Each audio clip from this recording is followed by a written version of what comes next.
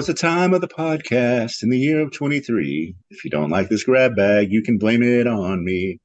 And welcome to Thunderdome Metal Reviews, where we are doing our third perfect non-metal albums for Metalheads, which is the thing I came up with, and we're beating it into the ground. I'm Ben, with me are David, Tracy, and Gabe. How is everyone doing tonight? It's time with the preacher. Indeed. I am the Reverend for a reason. I'm just go ahead. I'm just trying to keep my hands on the wheel because I don't know what's going to happen tonight. This is some of the most random shit that has ever happened. Yeah. Why don't you explain the premise, Ben, before we even begin to try and dissect how this disaster occurred? Like, what? Yeah, in case you're new here, which this will be the most random ass episode. Ooh, bad choice. Yeah.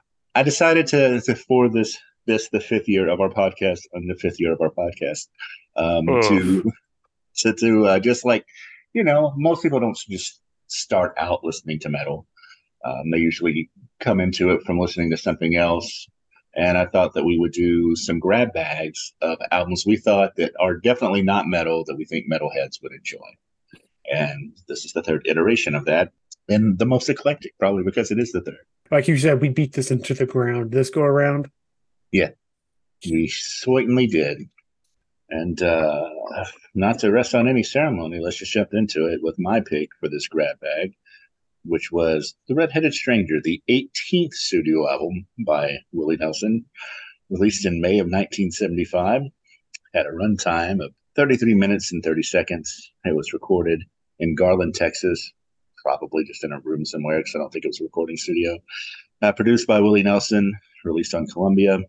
The personnel on this album are Willie Nelson, vocals and guitar, Paul English on drums, Jody Payne on guitars and mandolin, Dee Spears on bass, Bobby Nelson on piano, Mickey Raphael on harmonica, Bucky Meadows on guitar, and Billy English also on drums.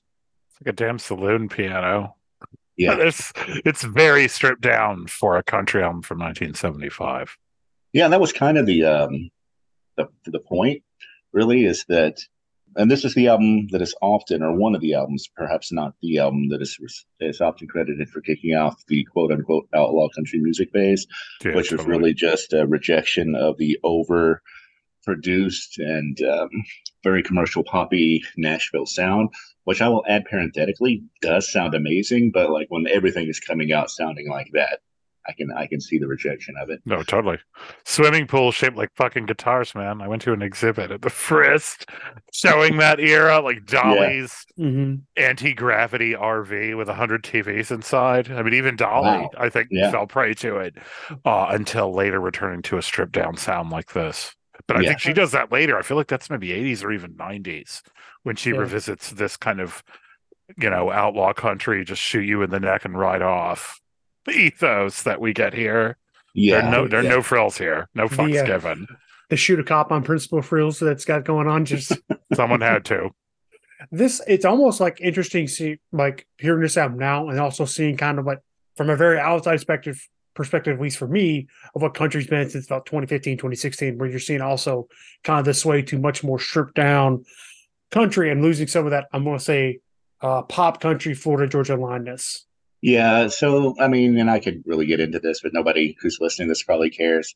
Because you go from the Nashville sound to a kind of countrypolitan or Nashvillepolitan sound that is kind of the same thing, which was like very big in the 80s. Think Conway Twitty and that kind of thing, although he had some of the Nashville sound in his early recordings. If you want to get more into all of that, I suggest that you go listen to Cocaine and Rhinestones, which is by, I'm going to blank on his name. It is David Allan Coe's son, who played in David Allan Coe's band for a long time. And anyway, he does amazing research, and I apologize that I can't think of his name at the moment. But yes, Tyler Mahan Coe. Thank you for looking that up.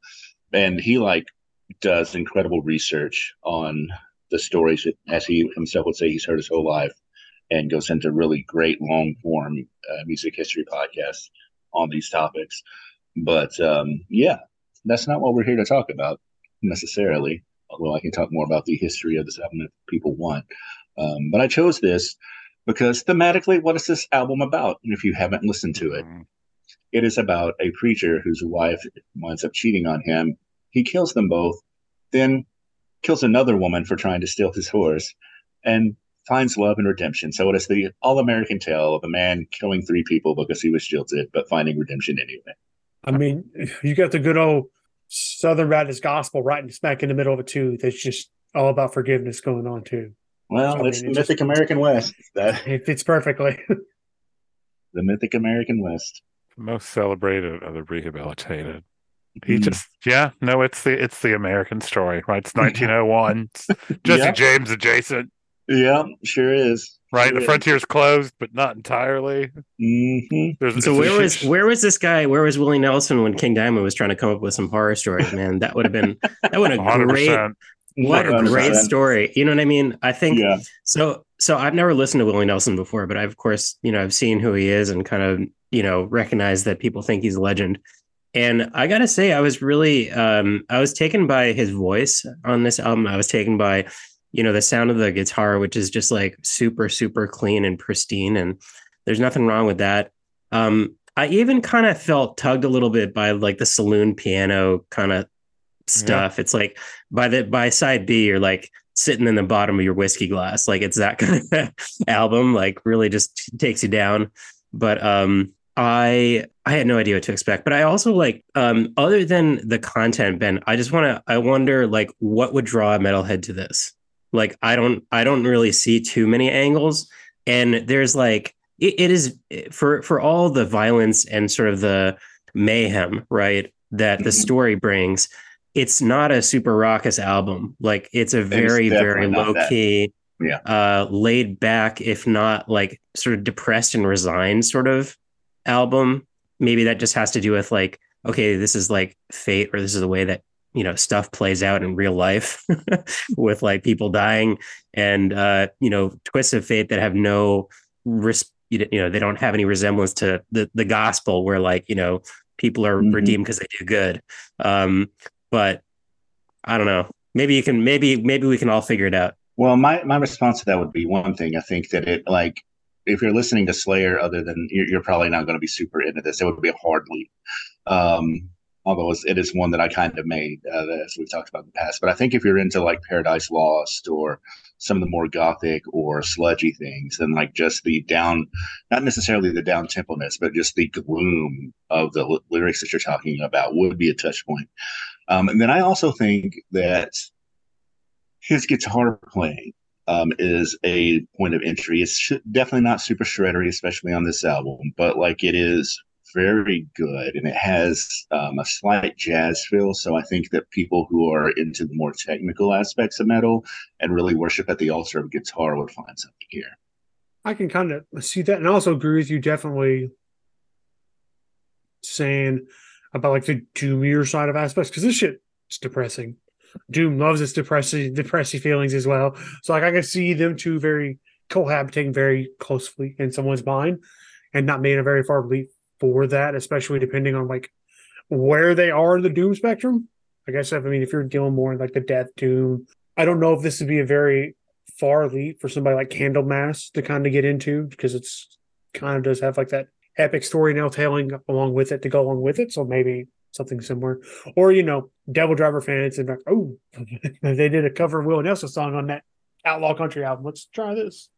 Well, sure. I think that is the other aspect. I think if you are somebody who grew up in a region where this would have been played a lot, like I did, because that's how I first heard it, because my dad was a huge Willie Nelson fan. So he played not necessarily this album, but he played Willie Nelson all the time. So Blue Eyes Crying in the Rain, which is not a Willie Nelson original, which is on this album, but it was his first #1 hit, still gets played all the time today. So it's like a familiarity, kind of like the way, not to get too meta, I guess, or the way that Willie used gospel music on this album to kind of help advance the story along. Yeah, and I think that almost goes hand in hand with country aspects of too. I think the gospel aspects to kind of really play into it, kind of push stuff along with it. I thought the mayhem was sufficient to convince some metalheads to get on the ride. I got off the Slayer ride and got on this ride, and I'm still on this ride. I will concede that my wife's deep worship of the Church of Dolly has created, I think, a pathway for this, especially since a lot of what she likes is the more stripped down stuff that's sort of like this, I think. So Our Lord and Savior, Dolly Parton. Yeah, I've not listened to a ton of Willie Nelson either. I associate him with like playing with the Muppets and like, he's smoking some reefer and it's funny. Mm-hmm. He's immortal. I don't know. He's always been. He's a pillar of the community. But so this is the first time I've ever spun one of his albums repeatedly. It helped that I could play this around civilians. Yeah, I'm like, oh, listen, it's Willie Nelson because not shockingly, Livingston County. Looking at you, Ben, and my father-in-law's upbringing. I mean, this was our Lord and Savior Willie Nelson. He's really important there. I see what you did there. I just want to, and this is apropos of nothing really, other than like your comment about the eternalness of Willie Nelson. Mm-hmm. He had an album that came out last month, September, which was his 74th solo studio album. Stop. That's what? Wow. Jesus. 74th solo studio album. King Diamond just explodes. That's not counting live albums. That's not counting fucking compilations or group albums that he participated in. It's goddamn like, Willie Jesus Nelson. Christ. Yeah, this dude is living that lifestyle out on the road somewhere right now. Him and Dolly, man. Yep. How old is he? 90 something, 99, maybe 93, somewhere between 93 and 99. He's right at 90. So he's been releasing an album a year since he was 16 on average. On average, yeah. I mean, well, think about it. The album that we're actually talking about came out in 75 and it was his 18th. I know, it's absurd. So it's like, my God. How does it sound compared to the ones that precede and post-seed it? Is that a word? No. That come post-date, post-ex. I think the word you're looking for is succeed. Follow. Yeah. Secede for the Union. I'm not going to pretend to be an expert on his discography. I've listened to a lot of it. So like his earlier stuff is very much in the Nashville sound. Mm-hmm. So it's got strings and overdubs and a lot of big production on it. He really kind of cut his teeth as a songwriter. If you listen to Patsy Cline's Crazy, for example, that is a song that he wrote. He released a version of it either before or after she did, which sounds remarkably similar, other than she's a much better singer than he is. But as far as like the music of it. And then he parlayed his success as a songwriter to getting I think it was a record deal with Atlantic, in which he was given more control. And it was funny, to get out from the Nashville sound and the overproduced, he actually had to go to a rock label and go out of the Nashville office to the New York office to get some creative control. He took those two successes and got this studio album, a studio deal with Columbia, where he had full creative control. And so the two previous albums to this, although they are not as much in the Nashville sound, they probably sound more like what we would say a country rock album would sound like. And then this comes out, and the record label was like, almost didn't want to release it because they thought it was just demos because it's so sparse. But since he had full creative control, he got it pushed through. And the fact that it only cost the label like $20,000 to make, also, which granted is 1974 money, so that's a lot, but in comparison to some things, I mean, the Bahamas, Jesus Christ, right. Steve Harris. Yeah. I mean, this is almost essentially the Mike Patton album with a 4-track in a hotel room, except it's Willie Nelson with a 4-track in a hotel room. And just kind of come in. I got this recorded. We just add drums after the fact. Thanks, guys. That's pretty Spartan. It sounds remarkably good. I mean, for that, like, it's just the production is, maybe it's not, top shelf, top of the line with all the bells and whistles, but it sounds, you can hear everything perfectly. It's great. What I think is a little bit off on this, and Ben, you love the runtime on this. It's like, barely, half an hour here that you're spending with it. I think the track economy is a little off, to be honest, particularly because, and I don't mean to get into tracks here, but you have The Time of the Preacher coming in like 5 times on the first side. There's no need for that.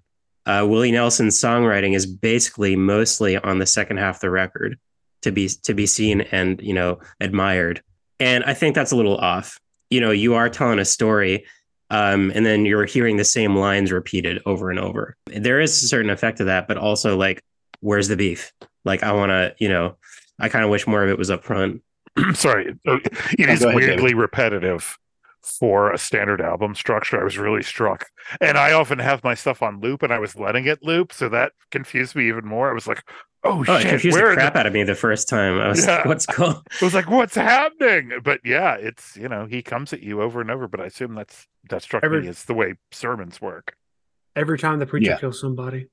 Well, and it was also like in the story structure meant to emphasize the different chapters of the story, I guess. Movements would be more the musical term. So like there's the opening refrain of the time of the preacher, where the lessons begun, and then it's the killings begun after when he kills the people, and then it's like and just when you think it's all over, it's only begun, which is when the rest of the story of the redemption arc comes in. So I understand why he did it, but I can see that criticism, Gabe. And honestly, he has very few writing credits on this. This is very, very covers heavy, because you just pulled on stuff that had inspired him as an artist up until this point to flesh out the story. He has this thing where he'll record albums, and that's probably why he's been able to record so many albums, is every now and again he'll just record albums that are just covers albums, essentially, because my God, doing 74 studio albums of all your own material would just be even more insane than doing 74 albums.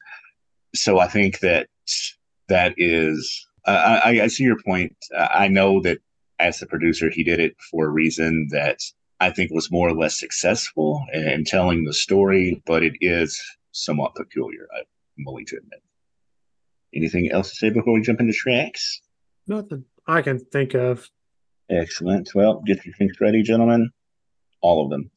It is not hurt by the fact that this is such a short album, but it is a concept album, and I think that to really get what Willie was trying to do with this, you kind of have to listen to the entire thing. Yeah, I don't know what you would possibly pull off here. I just want to isolate this one murder he commits before he rides off. So I would say the whole thing. I'm Team all of them as well. Me as well. I mean, it's just 33 minutes. Go along for the ride. Okay, I mean, I know that you won't get the full story, but I feel like my enjoyment is centered in side B, because I think that Denver is one of the best songs on the album, and it's like under a minute long. See, that's the crazy track economy right there, because that is a really cool song, and it's only 1 minute out of the 30-minute record.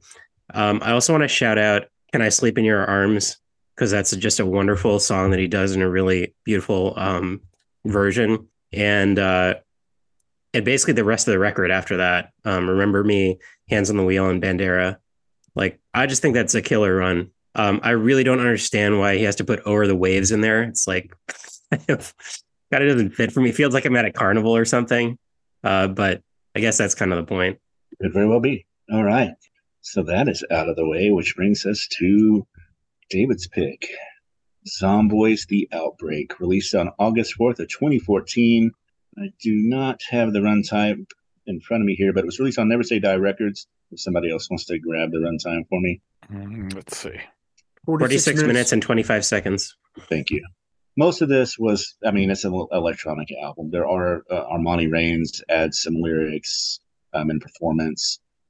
Must Die does a feature on a track. Rika also does, but most of this is done by Zomboy. I believe its given name is Joshua Jenkins. It's Joshua Melody. Oh, okay. But I think Joshua Jenkins henceforth will be the DJ that works with Glenn Barnes and actually that is apparently, according to discography, Joshua Melody and Joshua Jenkins are the same person. So that makes it even more confusing. It does. Fair enough. Jenkins Melody hyphenated. Yeah. From Penzance, Cornwall. It is very British. So British, man. The Pirates of Penzance. Mm. So I picked this because I had not done an EDM or an electronic thing. And this is more up-tempo than Willie Nelson. It is 100%. And, I was an early adopter of dubstep, even pre-Skrillex. But it could at times be somewhat grating, and I felt needed some fire discipline. And so this has that. So this has some of the same screechy, scraunchy, you're being crushed by robots or zombies thing that a lot of the early dubstep have, but it's a little bit more four on the floor. And I listened to an enormous amount of this. It was born slightly before my daughter, it and Knife Party, which is the other one I almost picked. And I just, up. I mean, there was no night, essentially. And so I had like this in my headphones, just like, well, it's 3 a.m. just going to be up now. And so I associate this with endless nights of not actually sleeping and try to protect a tiny human from the world. So, that obviously ups the stakes, I guess. I suspect that almost everybody else who listens to this also associated with that, but not in that context. Yeah. And then, also it got a ton of spins because Viral Apocalypse happened. So then that occurred. Because obviously this album is 14, and then in 20, I'm like, oh no. And so I spun it more again harder. So it had 2 lives with me, I think. And so it's one of my go-tos. And EDM isn't a genre that necessarily puts out a lot of albums, actually. Right? It really is single and EP driven. Some of my favorite artists haven't ever put out an LP at all. But this one is an LP, and so it is here because that is what we do. So for those reasons, I gave you Zomboy, and hope you enjoyed it some. I know there's a lot of bleeps and bloops, but maybe Gabe can take it when it's all bleeps and bloops and not secret clandestine bleeps and bloops you smuggled in. I mean, I like some of this for sure. I think it also might help that is not all the same kind of bleeps and bloops, which, can run together or, just be monotonous or something like that. So, yeah, I did enjoy some of it for sure. I'm trying to figure out what exactly my problem is with it. Because there is something. What's your problem with it, man? There is sort of a problem with it because sometimes you can listen to electronic music and it can just repeat itself over and over, and you can kind of get into it, and it's kind of like you want that kind of thing when you're at a club or if you're dancing or something like that, and you want it to keep you going. But in other contexts, maybe you have to be like doing something, or you have to be like trying to do something in order for it to give you the same kind of feedback, if that makes sense. So I guess sometimes I felt like this would work if I were in a club, but sometimes I was just like, even if I were in a club, I'm not sure if I would find this cool or danceable. You fucking would if Wesley Snipes were cutting vampires apart around you. Well, again, it's a context thing, right? Right. You got his blood sprinklers as well. Yeah. I mean, I just know I wasn't really on enough ecstasy to really get into it. Well, there's that. That is another kind of context, and I'm sure we could talk more about the pharmacology of the various albums. And yeah, for sure, for sure. Every single one of them was the brain chemistry maybe was a little bit off for me, but also like there is stuff here that I can hook onto. Like there is some kind of dubsteppy type stuff that I'm into, and although I'm not like deep into the genre like you, I mean, I can often get into stuff that sounds like this. This is what I listened to before metal. So this is probably the oldest genre. The oldest genre of all is fucking pop because that's what was on the radio. But in terms of stuff that I myself picked and found, it was this one first. Because the 90s, I guess. This is time on Sprockets when we dance. I mean, this is what we were doing. I think, to Gabe's point, one of my problems with this is the format. I think this would have worked better as EP. Because some of these tracks are really, really good. And so there's an unevenness to it as a full EP. It's the only one he ever put out. All the other shit is EPs. Yeah, because I was looking at like so he knows too. And I'm not surprised because I've never been anywhere near as into dubstep or electronica or any of this as David. And a lot of what I've listened to is because of him. So I thank you for that. Sure. But, looking at like where his stuff is charted, his EP, I mean, he did have something else that also reached number 3 in the US charts, but he had an EP that like came out 2 releases before this. It hit number 3 in the US, and this one didn't even chart. So not that means anything. I just thought it was interesting to bring it up, that showing that progression and how, to back up David's point, how much electronica / dubstep, all that stuff is driven by single tracks. It really is. And club scene. No, it has just a very different rhythm than what we usually are talking about. And, that meant in some ways it really thrived, I think, in the era of Napster when it took an hour to do a song. And obviously bandwidth got better and that all changed, but it wasn't as album driven unless you were Moby. Yeah, unless you're Moby, you're not really cranking out album length things. But this is an album length thing. And here we are. What did you think, Tracy? I don't feel like you've said much. I haven't said much. And EDM's a very weird genre, I guess, for me, because it is very bleepy blarpy. And so, like, I've noticed whenever I do listen to techno or EDM, what I like, but what I don't like, I do not fucking like. It's a very yes or no for me. There's not like, oh, this is just okay. I mean, I can listen to it occasionally. It's either I like it or don't.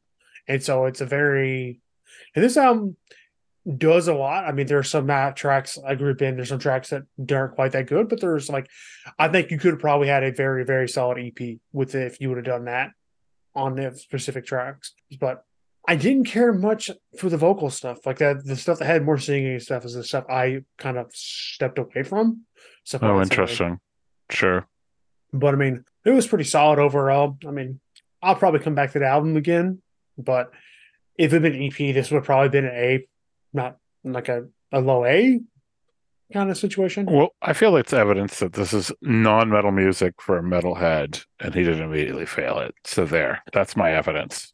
My evidence is Tracy.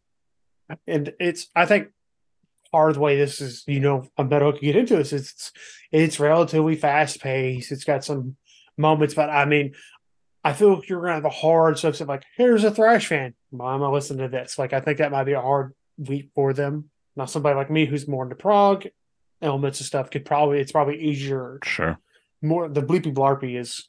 I mean, there's people that love KMFDM. I am those people, but I'm just saying there's a whole bunch of metal that you don't often like as much, Tracy, but that you are totally allowed, but it overlaps with this more. It's one of the reasons I like it. We haven't done we've done one KMFDM album, I think, right? Yeah. Yeah, the new release or whatever last year. Anyway, I think that was when it was from. Yeah, apparently, and I'm not this guy's biographer, but apparently he cut his teeth playing drums in metal bands and stuff like that. So he certainly has the sensibilities, and you can see that in song composition, I think. Yeah, I feel that way too. Yeah, no, there's definitely some overtones, some crossover that came from it. I guess from out of that background, like the intensity of it and some of the spooky, scary, and the way percussion is used on here, which is different than Skrillex. Yeah. It's not as annoying as that. I've heard a little bit of that, and it's just like I feel like that's where dubstep gets to a point where it's just all about it's all about the bass drop and not really a lot about anything else. Which, some people like that, but your mileage is going to vary. My feeling also is that I don't really have a lot of context for this. Like, I don't know what other people are doing in this particular, area. I don't know whether he's doing anything new. I don't know whether he's doing anything interesting. And I also don't know who's listening to the album front to back. Because as you said, and as sort of Ben was alluding to with the comment about EPs, like, are you going to listen to this front to back, really? If you're listening to it? No, but I mean, let's say you are, even if you are a Zomboy fan, are you going to like take that track that you like and put it in a playlist with other stuff?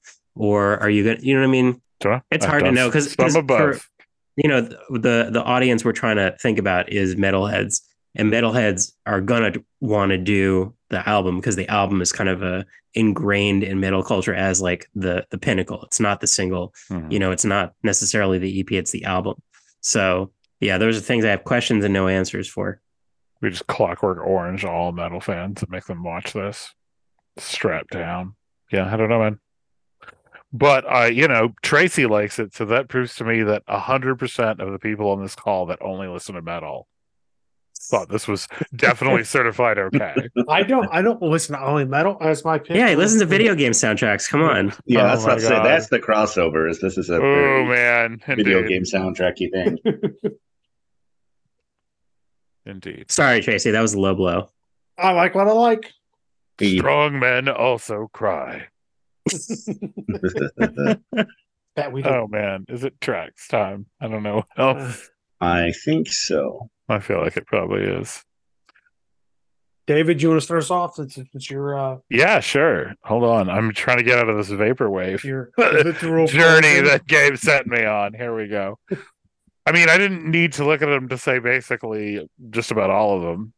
So just go ahead and do that. But I think Nuclear doesn't open as hard as Outbreak does. Outbreak, that song is so fucking hard. Armani Rain makes a living being on awesome other people's songs that are awesome. There's a number of other songs. I'm like, oh, it's fucking Armani Rain. Anyway, I think that and Airborne are bad as shit.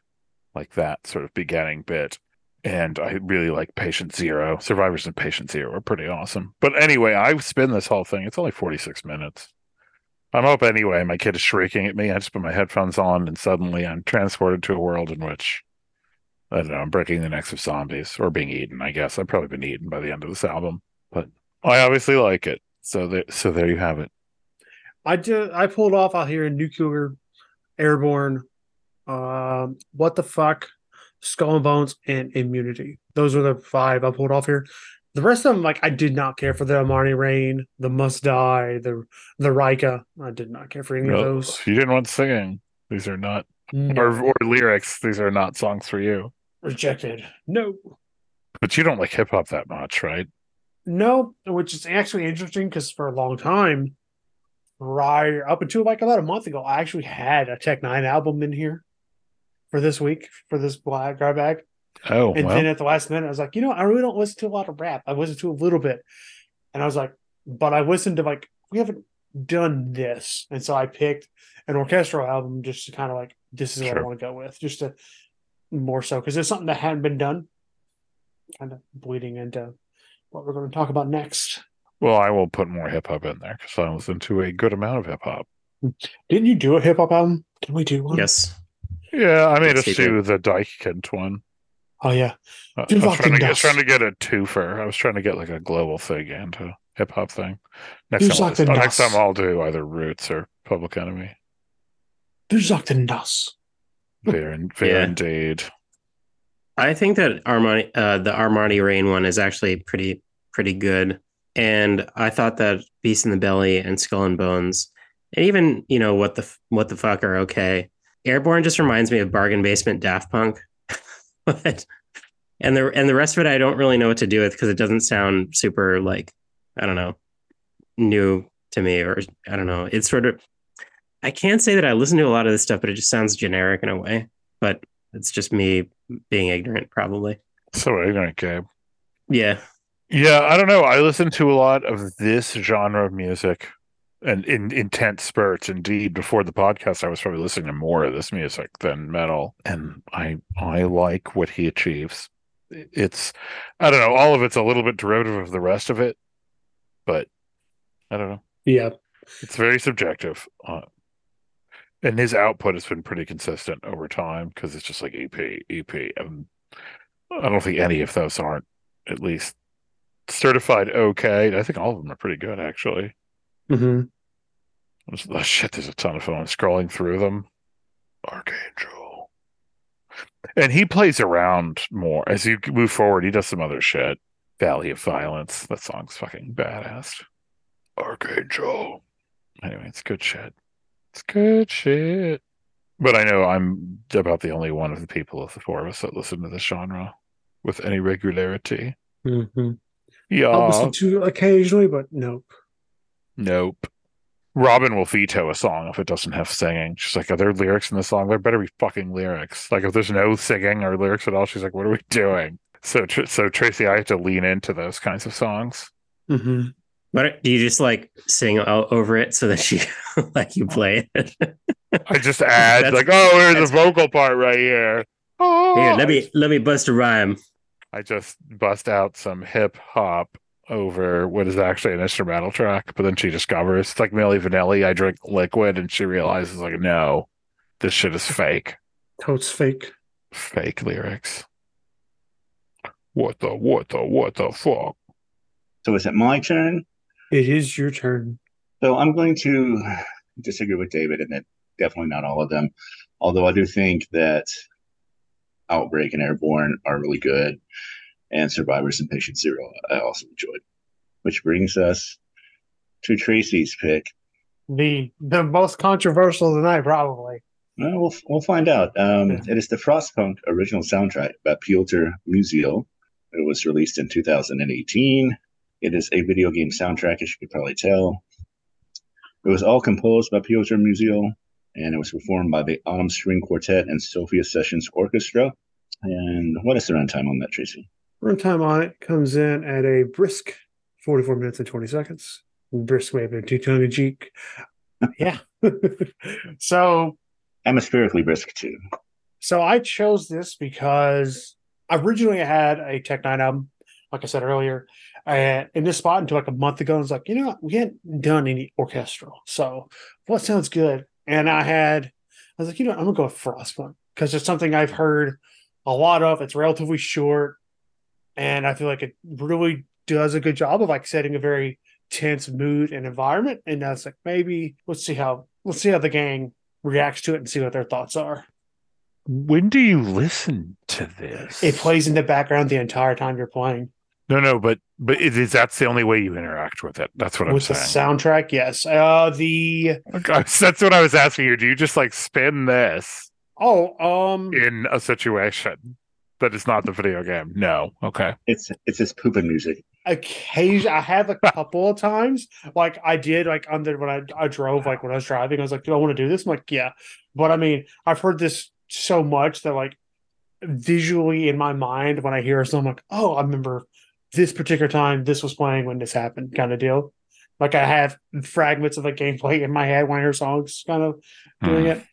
But to set the stage a little bit, because I feel like it kind of needs to be known, to really embrace the coldness that this album represents, is trying to go for, is like late 19th century. The Earth pretty much turns into snowball Earth. Yay. And thanks, Krakatoa. And it's never fully explained in the game. Like it gives you like leading scientific theories up to that point. They just know the Earth, the temperature plummeted rapidly.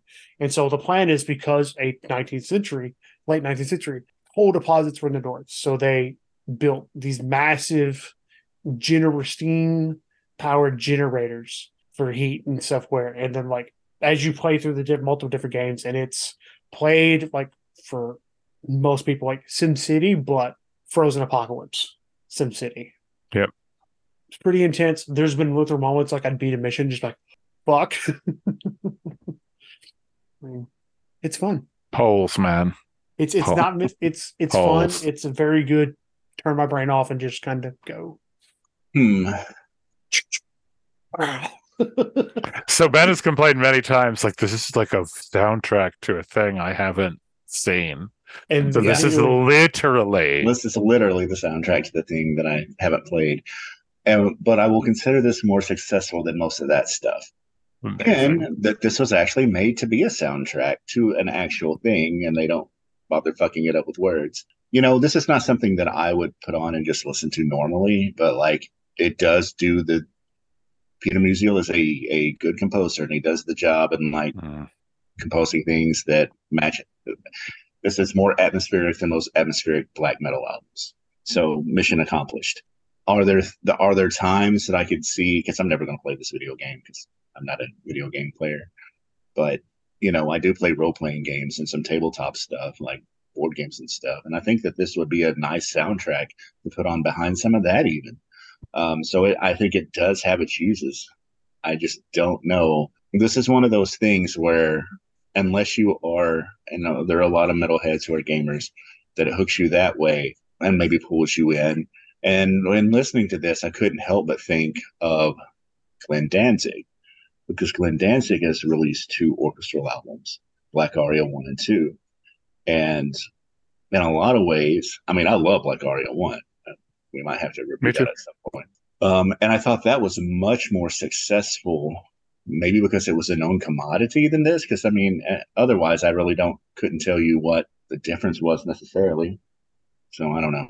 Anyway, I'm just rambling because I don't know what to say about it. I mean, this is unrepentantly bleak. There's no like the thing I think it suffers from just by the nature of what it's trying to do is sort of sameness. Sorry, go ahead, Tracy. Well, I was going to say, like, it does have that. Well, I know, like, fans obviously listen to it outside of the game, but it doesn't have that, like, it's meant to add on, not to meant to detract from the video game itself. Like, you don't want it to be blazingly distracting while trying to play, like, all this shit's going on. Yeah. Well, see, that's the thing. I think that, you know, the soundtrack is really not meant to stand on its own however much it might be able to after the fact. Like, you said that if you hear this, it kind of takes you back to a certain place when you were playing. The problem is that if you haven't had that experience, there's nothing really to grab onto. And it also is, for lack of a better term, kind of innocuous. I mean, it is, bleak, but it's like a lot of the same. And there's no other place to go really from there. Like there isn't, I mean, there may not in the game either be a moment of redemption or anything like sort of respite from that. Mm-hmm. But because of that, there's no real like huge dynamics. Does that make sense? Like I might also, I listened to this a few times, but I really am not confident in my ability to really pinpoint what happens where. Yeah. In this, because I know what you're saying. It's not that it is roughly the same instrumentation throughout, but it's also like not a whole lot of dynamic range and not a whole lot of like variation. Like the tempo doesn't get too fast and it stays roughly in the same area. I couldn't even tell you if it goes to 3, if it's in 4 all the time. If it's like, so that is sort of like, I'm not sure if someone would be into this if they're interested in like those kinds of changes, right? Or they're interested in like the story, because the story is really found in the game, right? Yeah. So it's very hit or miss. Like it's very like some of it's expressly stated, but a lot of it, like one aspect of the gameplay is you send out scouts kind of go searching the area around you, and you'll find like abandoned camps. Like you'll find mass graves of frozen bodies, or just like this camp where like they just froze to death, and just have like the little story tidbits here and there. I think Gabe hit on something that I was trying to articulate but couldn't, and that it seems like these being different tracks is kind of arbitrary. It really feels like it all could be one movement. Yeah, definitely. And like you can definitely tell like this thing, I think it selects the tracks on random when you're playing a game, like, but I recognize the tracks. Like if I hear a couple seconds into, like, okay, I know this one is this one, and kind of where it leads to just from sheer. I think I really started playing this in 2021 is when I got it, and I probably put close to 60 to 80 hours in a couple 6-month time period into it, kind of deal.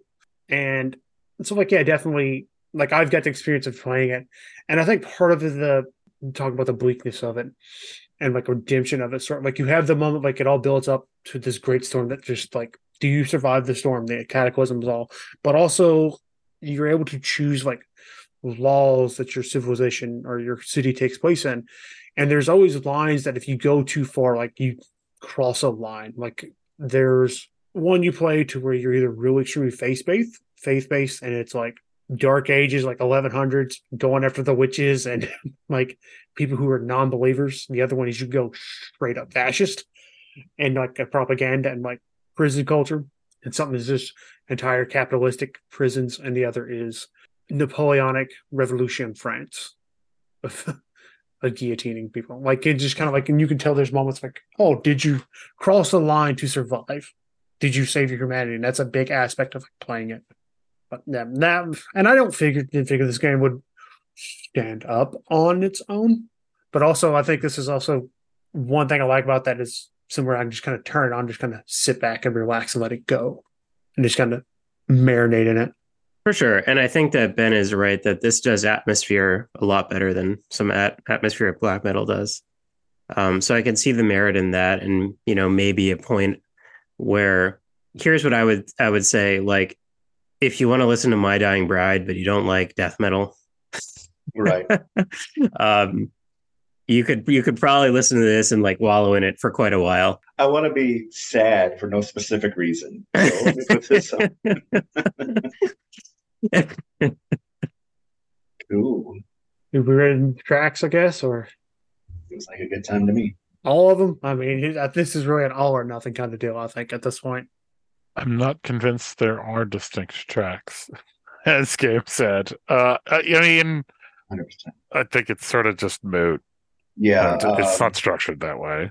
Especially hearing that it's randomized, I'm like, okay, I see. So it's just happening. So yeah, this feels like a thing where it's like, okay, you have to have tracks of a certain length because we are going to randomize it. We can't have anything over that for like memory on the disc or whatever. It looks like the longest track is 4 minutes and 41 seconds, 42 seconds. So, I mean, they're all 350 to 440. Yeah. But it is like, there is slightly enough differentiation and variation to where it doesn't be kind of like, invisible. Like you notice it throughout the game. I mean, maybe if I had a classical show or a jazz show on an NPR college station, I could tell you a lot of difference between these tracks. I don't, and therefore cannot. So I cannot say any or all of them. But you can say take the ride or not. I don't know that I want to take the ride for the full 40 minutes, but yeah, sure, okay, take the ride. If you, like I said, if you want to be bummed out for no specific reason, this is the album for you.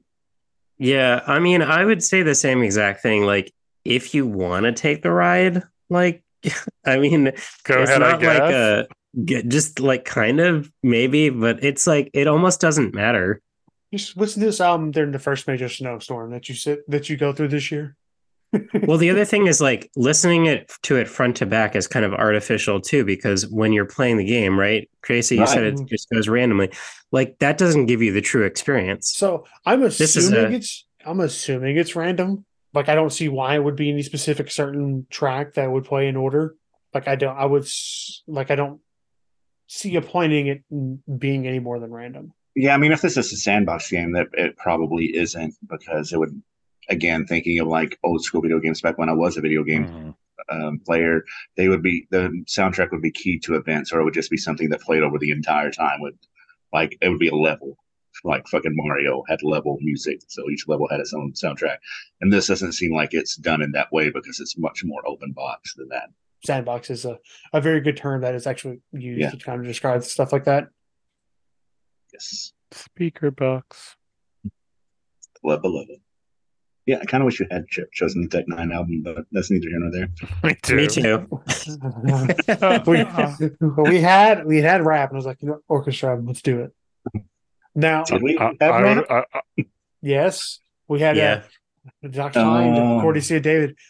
Remember, there's like the dust. No, I thought you meant like on this splash. You mean like in the world, in the world of Thunderdome. The world of Thunderdome. At one time, so it has occurred. But we had never talked about orchestra music like this. So you mean Devin Townsend? This is all strings. There's not a single electric instrument in this entire thing. Are you sure? I think I disagree with that. Yeah, I don't think I buy that. I think there was some synths in there. I don't think the Warsaw Philharmonic banged this out. I mean, it sounds pretty good, but I don't know, man. And that's a claim we can neither prove nor disprove at this point. Which brings us to Gabe's pick, some space rock with Hawkwind's fifth studio album, released on May 9th of 1975, Warrior on the Edge of Time. Recorded in Rockfield Studios in Monmouth and mixed at Olympic Studios in London. It's a runtime of 47 minutes and 44 seconds. Released on 3 different labels, depending on where in the world it was released. It was produced by Hawkwind. I don't think it was all of them, but that is what it's credited as. Hawkwind was, at the time, Dave Brock on guitars, keyboards, vocal and bass guitars on Opa Loca, he played bass. Nick Turner, saxophone, flute, and vocals. Lemmy, of Motorhead fame, bass guitar for most of the album, and vocals on Motorhead, the track on which Motorhead is named after. Simon House on violin, Mellotron, and BC S3 keyboards. Simon King drums and percussion. Alan Powell drums and percussion, with additional personnel of Michael Moorcock, who provided vocals on The Wizard Blew His Horn and Warriors.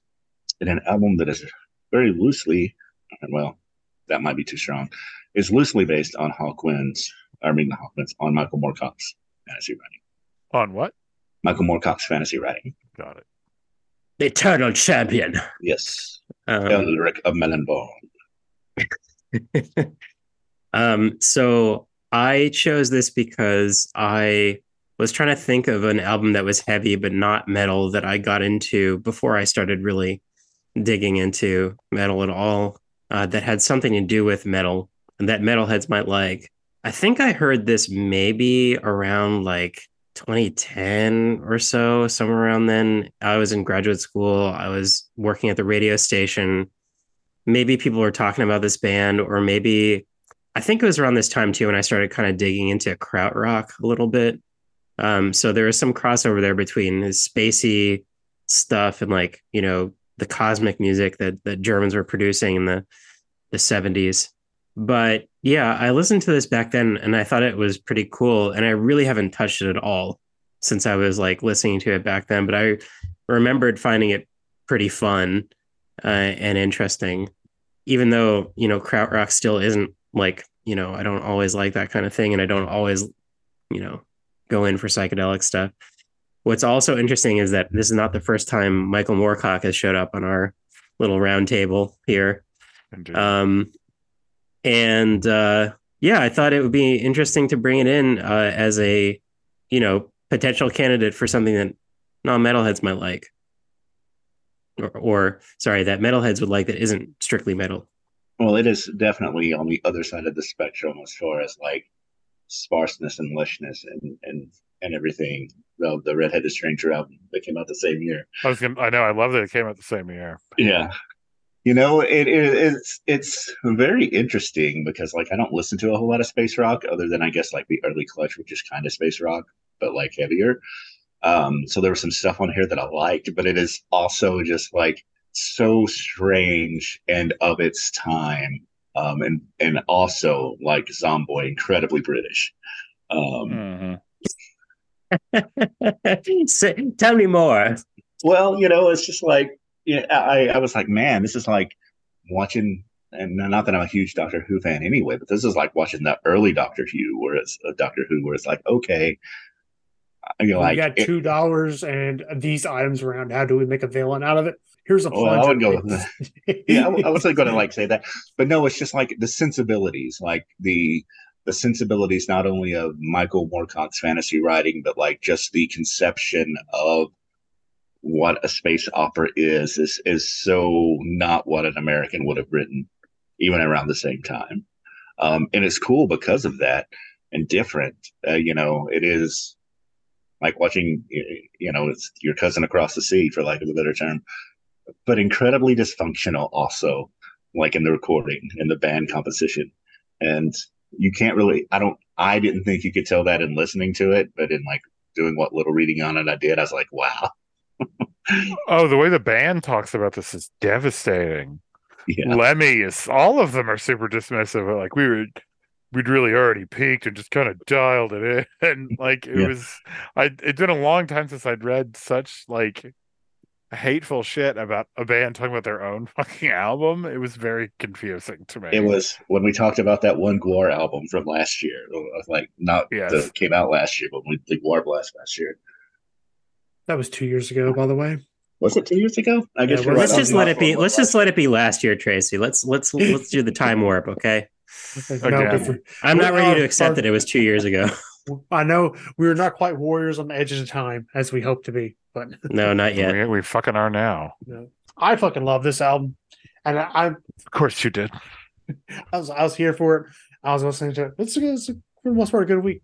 Mostly. Tracy listens exclusively to the all spoken word tracks, just on loop. Yeah.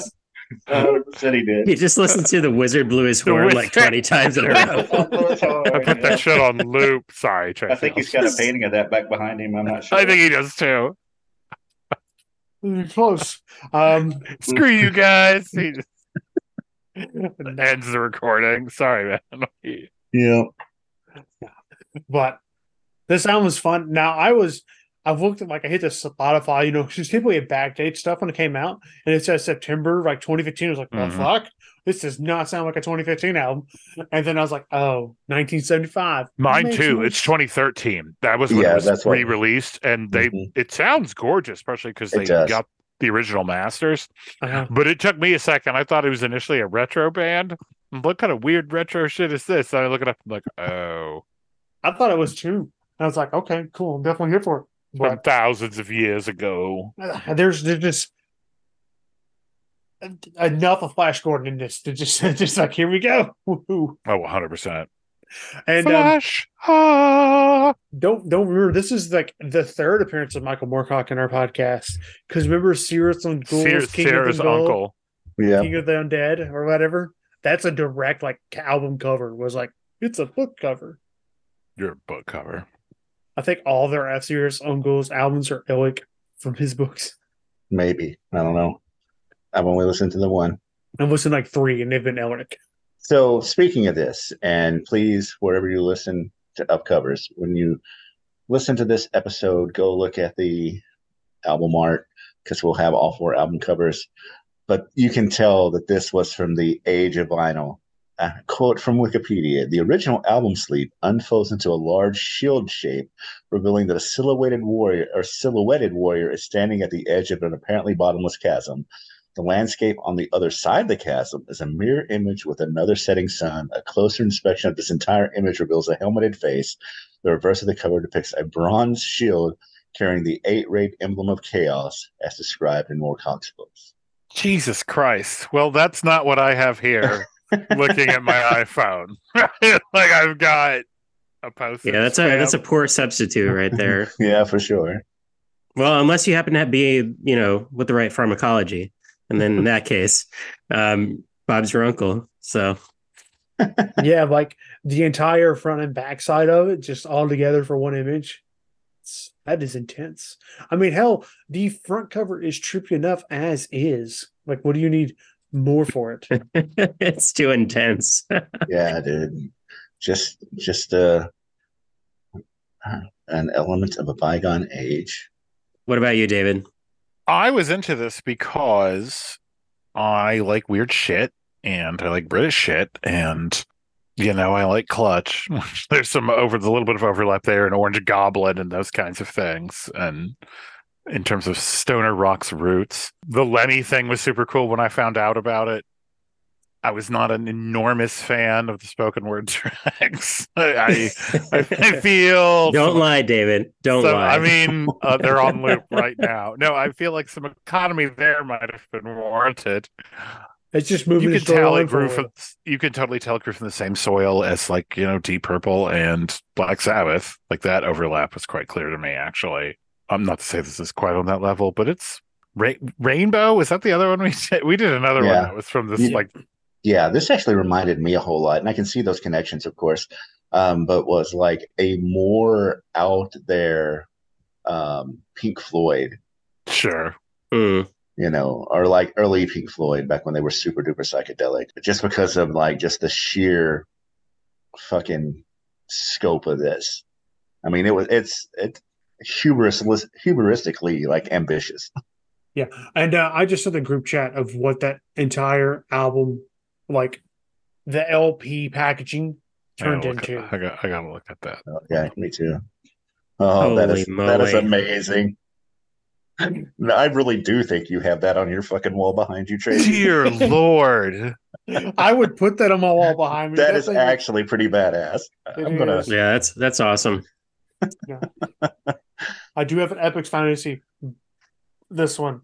It is behind me. That's Epic Fantasy book, but well, shit, y'all. That is not how it looked on my iPhone. No, that's when we got. But without my iPhone, would I have it? Absolutely not. Yeah, absolutely not. No, it's when we get like not the upper corner. So I would not even know this existed. Yep. It's a reminder of the enormous amount of music from the before time. I'm glad some of it made it to the streaming universe. I'm sure there's a ton of bands like this that just vanished. Yeah. Right. Wrong label. Well, I mean, I've heard of Hawkwind and like I've heard a track of theirs once or twice, but it was only because Lemmy was in it that I knew about it. Okay. Is that how you found it, Gabe? No. Like I said, I think this is before I even started listening to metal, really. And I think it kind of had to do with some crossover between like this and sort of krautrock. Like you can hear some of that like motoric in there. I forget what track it is exactly, and there's another thing I want to point out when we do tracks, but like it was sort of that aspect, sort of the psychedelic and the kind of experimental end of it that was interesting to me, which, Germans were getting pretty deep into around the same exact time. The Germans. It's the Germans. Yeah, they definitely don't make stuff like this. Or let me rephrase that. Somebody probably is. I'm not aware of it. The flute. The flute. I mean, Flute, seriously, dude, the violin is killer on this too. Yeah, like it's really like top shelf. that really kind of makes me want to go back and maybe we'll do a blast or discography blast or another grab. I put some of this in because just like David referenced, the way that they just shit on this album, it makes me want to listen to the albums before that they actually considered good. Me too. I'm like, if this is you dialing This it is in, bad. Like, what were the other ones like? Maybe part of it too is like the bombast of it all, and like the the Michael Moorcock like reciting like poetry like it's I don't know, the most important thing in the universe. It is giving off serious Spinal Tap vibes. So much reverb on his voice. Stonehenge. Yeah, Stonehenge. Danger being crushed by a dwarf. I mean, it's kind of self-important, but like it's also just like, I don't know. It's trying to be out there and it got there, like I think they succeeded on some level. There's just so much information on this. I mean, like Opelika is named after the town where Powell lived in Florida. Amazing. And Lemmy was like, that's the drummer's shit. Fucking drummer. I wasn't even playing on that one. Exactly. I mean, this is the society that produced The Prisoner and yes, in terms of just like totally absurd Zardoz. My God. If any of you have seen that insane shit with how to even explain the plot of that, I don't even know where to start. The point is, when they do dystopic, weird future synthiness, they go hard, and the result is this album. Amazingness, that's what it is. Makes me want to bring in some King Crimson. Have you ever seen that clip of the Venture Brothers? That's another good comp too. Yeah, of the Venture Brothers. The Venture Brothers movies. That's how you were birthed, Tracy. Where do you get your evil genius from? Frog. What's this one? No. You're too young for that one. Yes. The episode where they lock them in the birthing pods and make them listen to King Crimson albums. Just how it should be. But this was cool. Unexpected, not something that I don't know what I was expecting from Hawkwind, but because I knew that they were a psychedelic band, but I was not expecting this.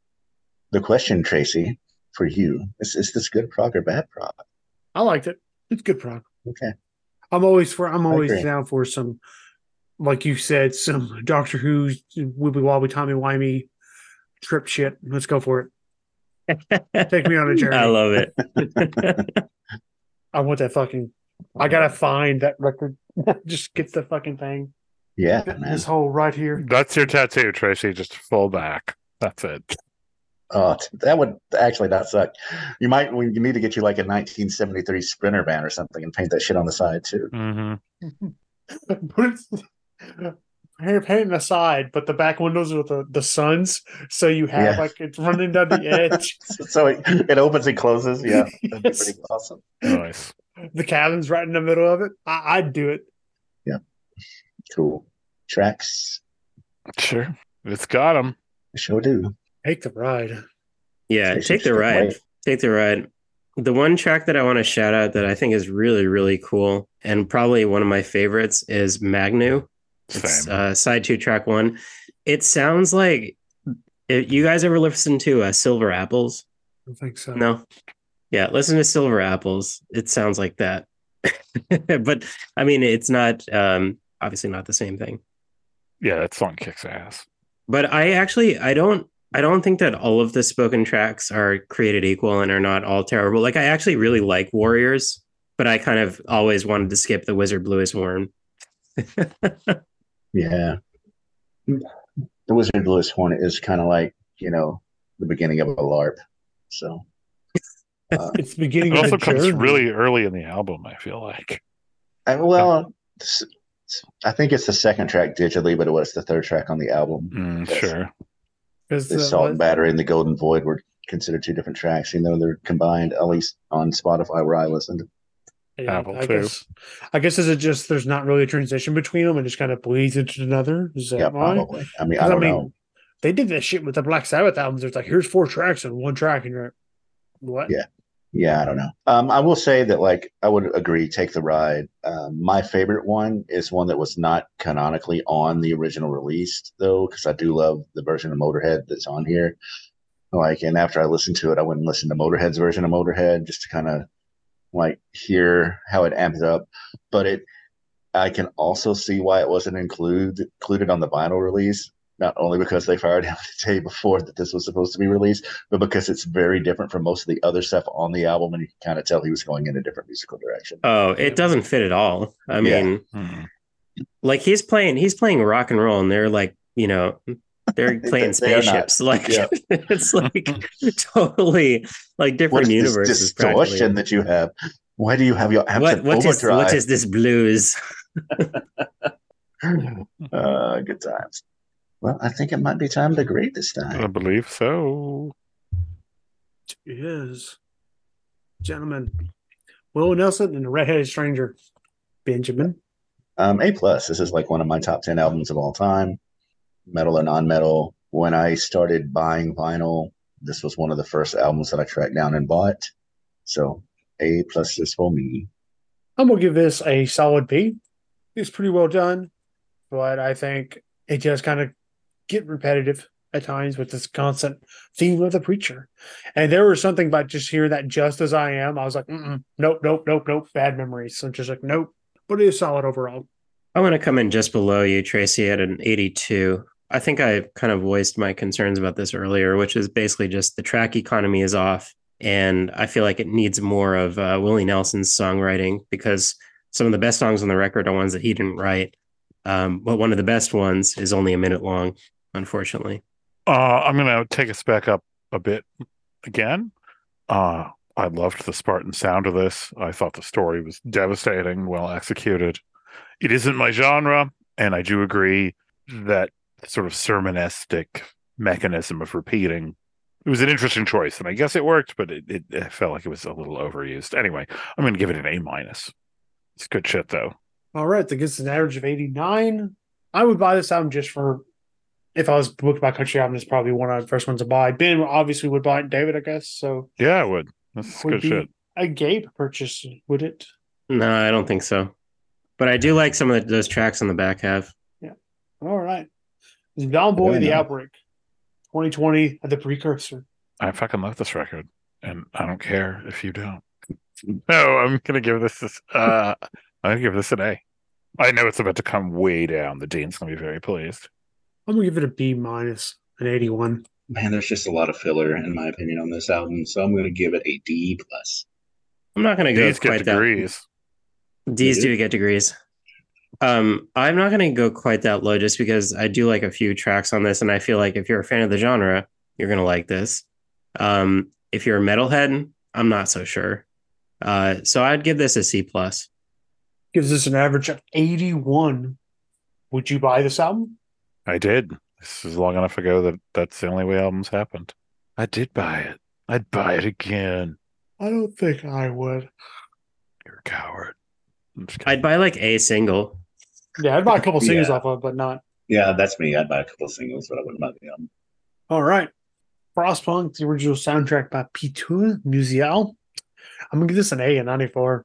And ready for the Fs to start rolling in. Just steamrolling it.